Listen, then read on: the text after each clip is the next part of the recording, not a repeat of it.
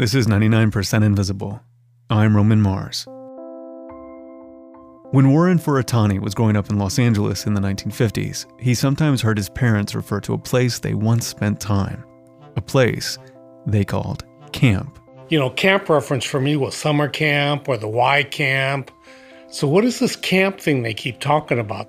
The fact that it's brought up here and there, but not elaborated on. You can't help but wonder, there must be much more to the story.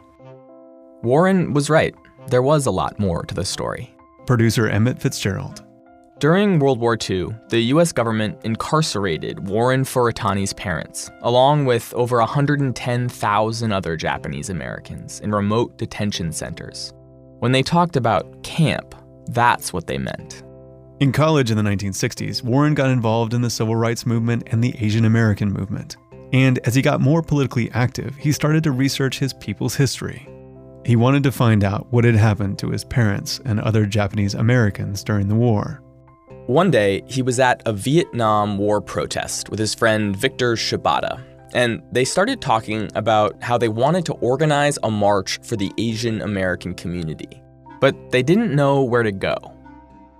And Victor and I said, well, there's this camps that our parents were in. What are these camps? We started talking to some people about this place called Manzanar. It was the closest camp to Los Angeles. And we said, damn it, we better just go up there and just find it. It wasn't going to be easy to find. After World War II, Manzanar had been completely dismantled. By 1969, there were hardly any signs of it left. But Warren and Victor spoke with some people from their parents' generation and learned that the camp had been located a few miles past the town of Lone Pine off Route 395, and that a big green auditorium building was still standing, being used by the highway department to store machinery. And so, on a clear fall day, the two men hopped in Victor Shibata's old Triumph convertible and went looking for this place called Manzanar. They drove north out of LA about 4 hours toward the Sierra Nevada mountains and ended up in a high desert valley. It was totally desolate.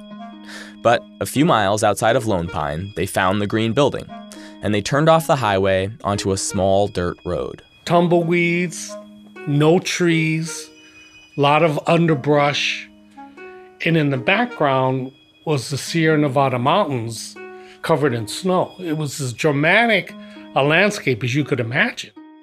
The two men continued driving through the desert, and then suddenly they came across an old white pillar with Japanese lettering on it. It just was stunning, just like it was waiting there to be discovered. It was the original pillar marking the Manzanar Cemetery, and it was surrounded by faded gravestones of people who had died while in the camp. As they explored the area further, Warren and Victor eventually came across a big pile of debris. And we found all of these broken dishes, and on the back of the dish said Army dinnerware with dates on it. And different things we found. It was like an archaeological dig. It revealed this historical reality called camp. The two young men had found the remains of a camp that only a few decades earlier had imprisoned over 10,000 Japanese Americans. And in the process, they were helping uncover a dark chapter in U.S. history that a lot of people at the time would have rather forgotten.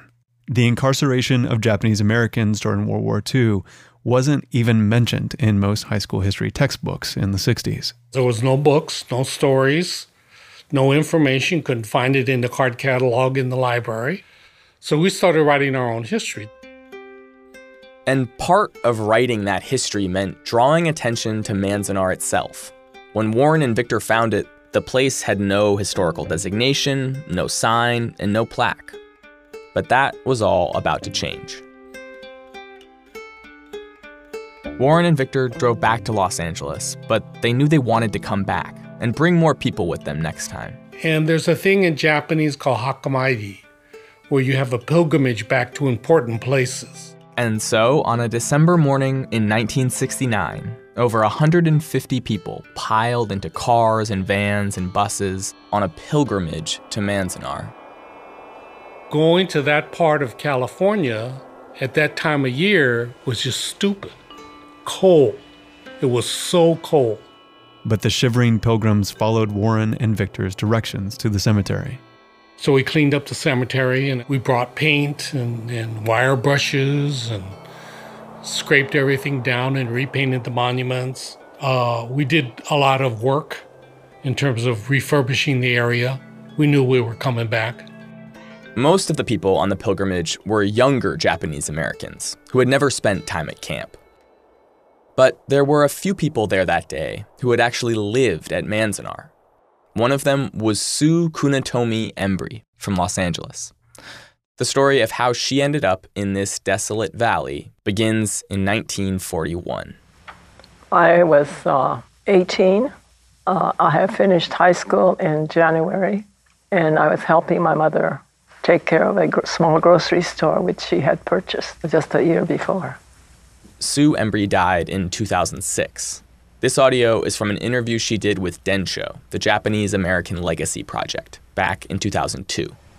The notice that came to our neighborhood was dated May the 3rd, and we had to leave on May the 9th, which meant we had about 5 days.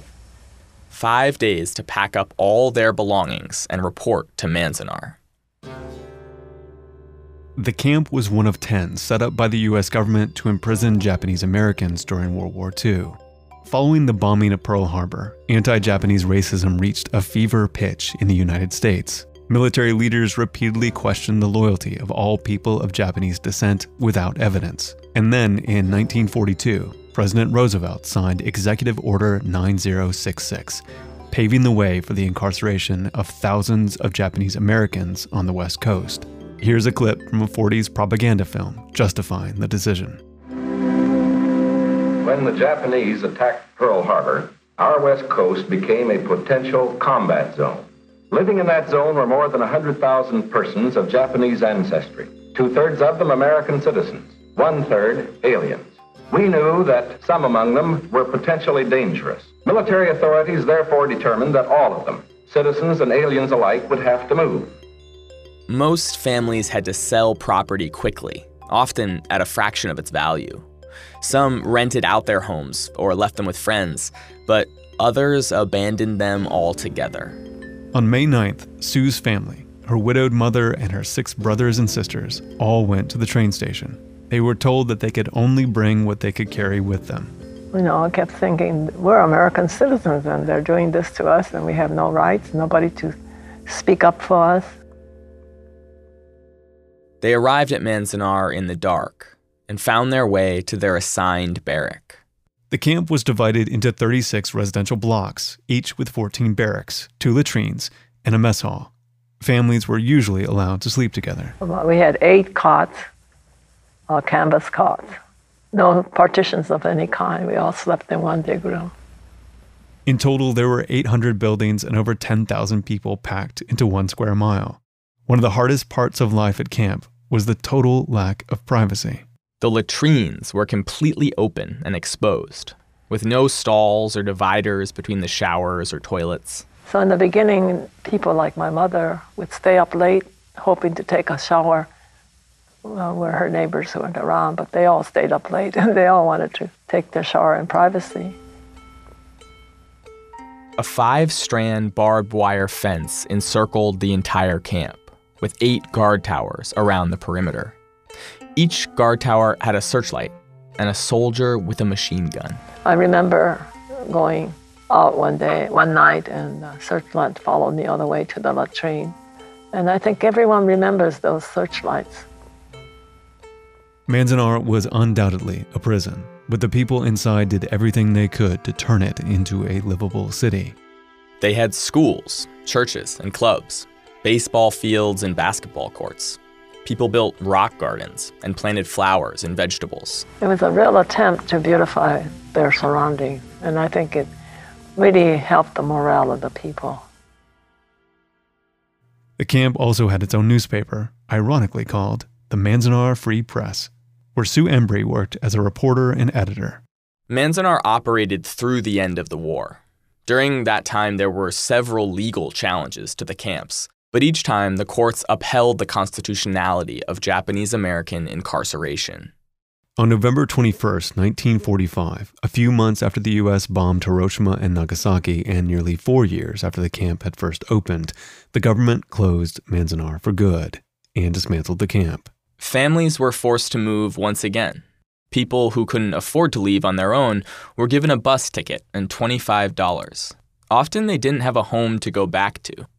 When Sue Embry's parents returned to Los Angeles, they found that their old grocery store and house had been demolished. After Sue Kunitomi Embry left camp, she moved to the Midwest for a little while, but ultimately ended up back in Los Angeles. But it bothered her how little people talked about what Japanese Americans had been through during the war. So when she heard about a bunch of young college students making a pilgrimage to Manzanar, she decided to join them. Which brings us back to that winter day in 1969, when around 150 people traveled to Manzanar to draw attention to what had happened there. The media showed up at this pilgrimage in December, wind howling, very cold. That's Bruce Embry, Sue's son. He says his mom and another person who had also been imprisoned at Manzanar began telling reporters what life had been like there during the war. And it caused an uproar. I mean, people were just completely aghast that anyone would speak to the broader public outside the confines of the Japanese American community about what happened. The older generation, they were mad. Again, Warren Furatani, who helped organize the pilgrimage. Why are you bringing this up? It's better left forgotten. It's the hatchet's been buried. Leave it buried. But these activists were just getting started, especially Sue Embry. I think the pilgrimage made her understand how important the site was to the community. And I think in particular, how the community itself had to come to grips with what happened. Following the 1969 pilgrimage, Sue Embry, Warren Furatani, and others formed the Manzanar Committee with the specific goal of getting the site recognized as a historic landmark. We felt that we needed society to acknowledge this fact, not let it be buried in the back pages or in a simple paragraph in a history book. They lobbied hard for 3 years, all the while continuing yearly pilgrimages to the site. In 1972, the state of California designated Manzanar a state landmark and agreed to install a bronze plaque. It was one of the first public acknowledgments of what had happened there during the war. So the wording of the plaque became a huge issue. Particularly the question of what to call Manzanar. Was it a concentration camp? An internment camp? A relocation center? This is still contentious today. Some people don't like the term concentration camp because it's associated with Nazi genocide. Then again, internment camp feels like a euphemism. Don't let my mother-in-law hear someone call it internment camp. And she's a 93-year-old, white-haired, petite dynamo. She'll kick your ass. In the end, after a few fiery meetings, the Manzanar Committee convinced the state that the plaque should read as follows. In the early part of World War II, 110,000 persons of Japanese ancestry were interned in relocation centers by Executive Order 9066. Manzanar, the first of 10 such concentration camps, was bounded by barbed wire and guard towers, confining 10,000 persons, the majority of which being American citizens. May the injustices and humiliation suffered here as a result of hysteria, of racism, and economic exploitation never emerge again. California Registered Historical Landmark, number 850. 1,500 people attended the 1973 pilgrimage to watch the plaque get installed. But it didn't go over too well with some folks who lived in nearby towns. Within weeks, they've shot it full of shotgun pellets. Someone took an axe to it to try and chisel off the word racism. You can still see the bullet holes on the plaque today. But Sue Embry and the Manzanar Committee were undeterred. In fact, they were already thinking bigger. They wanted Manzanar to be a national historic site. It's important to note that all this was occurring alongside a larger fight for redress and reparations. Several Japanese American organizations had demanded an official apology from the U.S. government and payments for those who had been incarcerated during the war. And in 1988, President Reagan signed the Civil Liberties Act, giving $20,000 in reparations to every living person who had been sent to a camp. Yet no payment can make up for those lost years. So what is most important in this bill has less to do with property than with honor. For here we admit a wrong. Here we reaffirm our commitment as a nation to equal justice under the law.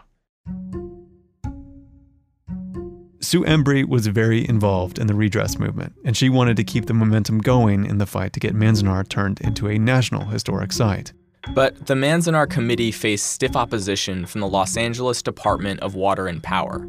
The DWP actually owned the land and the rights to its water. So here comes this middle-aged woman saying, no, this land is really significant to us, our community, and to the region itself. And we want it to be a national park. Well, the DWP didn't want to have any part of that. The Manzanar Committee ended up drafting legislation for Congress, and Sue Embree flew to Washington, D.C. to testify before the U.S. Senate Subcommittee on Public Lands, National Parks, and Forests. She says, democracy is a fragile concept, only as good and strong as the people who practice it. Let us tell the world that we are a people strong and resolute, acknowledging the errors of our past in order not to repeat them in the future. And this is the legacy which we believe the Manzanar Historic Site can leave for future generations. The legislation passed, and on March 3rd, 1992, Manzanar was declared a National Historic Site. But apart from the cemetery, there was hardly anything there. The National Park Service had to decide how they wanted to memorialize this injustice. They formed a committee that included people who had been incarcerated at Manzanar, and the committee decided that they didn't just want a museum where visitors could read about what happened on placards. They wanted to rebuild portions of the camp exactly as they had been during the war, so that visitors could feel what life had been like. So you walk in, it's a empty room, although we have a cot and a stack of army blankets and a stack of mattress covers and a bunch of cots up against the wall. This is Elisa Lynch of the Manzanar National Historic Site, showing me a rebuilt barrack. She says they tried hard to get it right, but it's still not as harsh as it would have been when people arrived here back in 1942. I mean, there should be dirt blowing up through the floor. The building should be creaking. The thing is, we had the option of either building them as they were, but not allowing people to walk in because they wouldn't be safe for people to come into, or we could rebuild them to earthquake standards, accessibility standards, and that's what we chose to do. Outside, there's a dirt basketball court with white metal hoops and a one-way road tracing a long and winding circuit through what used to be the camp. Signposts along the way show where specific buildings once stood. In some places, cracked concrete foundations and the remains of rock gardens are still visible or have been unearthed. In the distance, you can see a rebuilt guard tower. It's 40 feet tall with latticed wood sides and a giant searchlight at the top. It was very controversial because a lot of the locals especially did not want it to have a guard tower because people don't want it to reflect badly on the community. But the Park Service continued to seek guidance from folks who had actually lived at the camp. Over time, people have said over and over, the most important thing to show are the guard towers and the latrines. I've had people literally say, you know, we're glad you have the visitor center. We really like that you have the barracks, but no one will ever understand until they go in and see that row of toilets. Elisa Lynch takes me to the site's newest addition, a replica of a women's latrine. The building wasn't open to the public when I visited, but she showed me inside. It's just an open room. There's a long trough sink and a row of 5 toilets with no dividers between them. You hear over and over about the humiliation. You know, I've heard women talk about having your first period in public, you know, which I think is a very personal thing to all people, all women, and there's no privacy here. Lynch has spoken with hundreds of people who lived at Manzanar, and they all have different perspectives on their time at camp. Some people fondly remember the friendships they built here. Others say the experience tore their family apart. Yes, it had baseball teams. It also had 120 armed soldiers. Yes, it had beautiful gardens, but it also had guard towers. She just wants the site to show the full, messy history of what happened here. I think the national parks represent America at its best and Americans at their best. And I think it's also good that we look at the times when we haven't been our best, and it's a lesson for the future. This site exists, this national park exists because of the efforts of ordinary people to make sure that their story wasn't swept away by the wind or buried by those that don't want to be reminded of the weaknesses of some in our past. That's Bruce Embry again. Every spring, he's one of the hundreds, if not thousands, of people who come to Manzanar for the annual pilgrimage, the one that started back in 1969. They hold religious ceremonies and drumming performances and remember what happened here together. But it's not just for Japanese Americans. Lately, since 9/11, the pilgrimage has almost always had a speaker from the Muslim community. In recent years, the activists who lead the pilgrimage have tried to connect the wartime discrimination against Japanese Americans with contemporary discrimination against Muslim Americans in the name of security.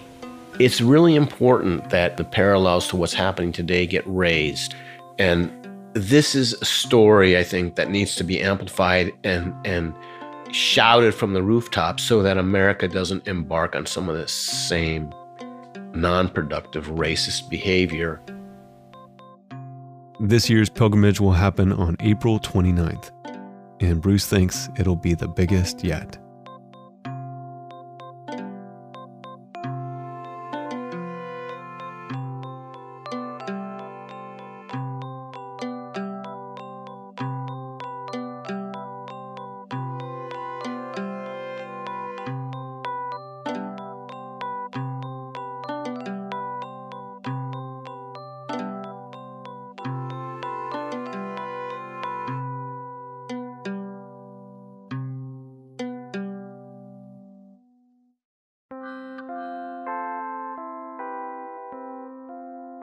"99% Invisible" was produced this week by Emmett Fitzgerald with Sharif Youssef, Delaney Hall, Avery Trufelman, and me, Roman Mars. Katie Mingle is our senior editor. Kurt Kolstead is the digital director. And Taryn Mazza is the office manager.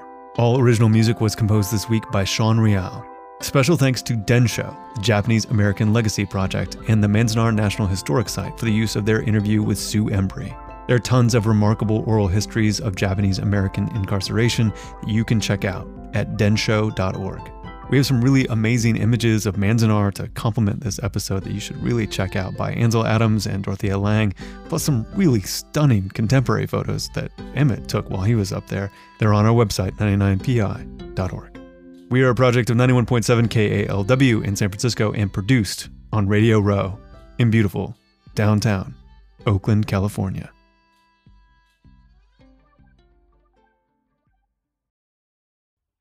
We often don't think of winter as a time of growth or creation, but if you think about it, it's the perfect time to create your own website because you're cooped up, you're thinking about being productive, and now Squarespace can help you do it. With Squarespace, you can take your cool ideas, your creative content, your services and goods, and you can turn them into a beautiful website in just a few clicks. This is because their easy-to-use templates are created by world-class designers, and then you have the ability to customize the look and feel and the different settings for your own needs. For example, my site, romanmars.com, I made with Squarespace. The landing page features a close-up of me talking to a microphone, so it has my very handsome beard. But if I should ever shave it, I don't have to wait for my web guy to change the photo. I can do it myself, and maybe the next photo will feature my soulful eyes. On one of the pages, I've also picked out some of my favorite episodes of 99% Invisible to share, and the audio is conveniently embedded, even on mobile. Try it yourself. Go to squarespace.com/invisible for a free trial, and when you're ready to launch, use the offer code INVISIBLE to save 10% off your first purchase of a website or domain.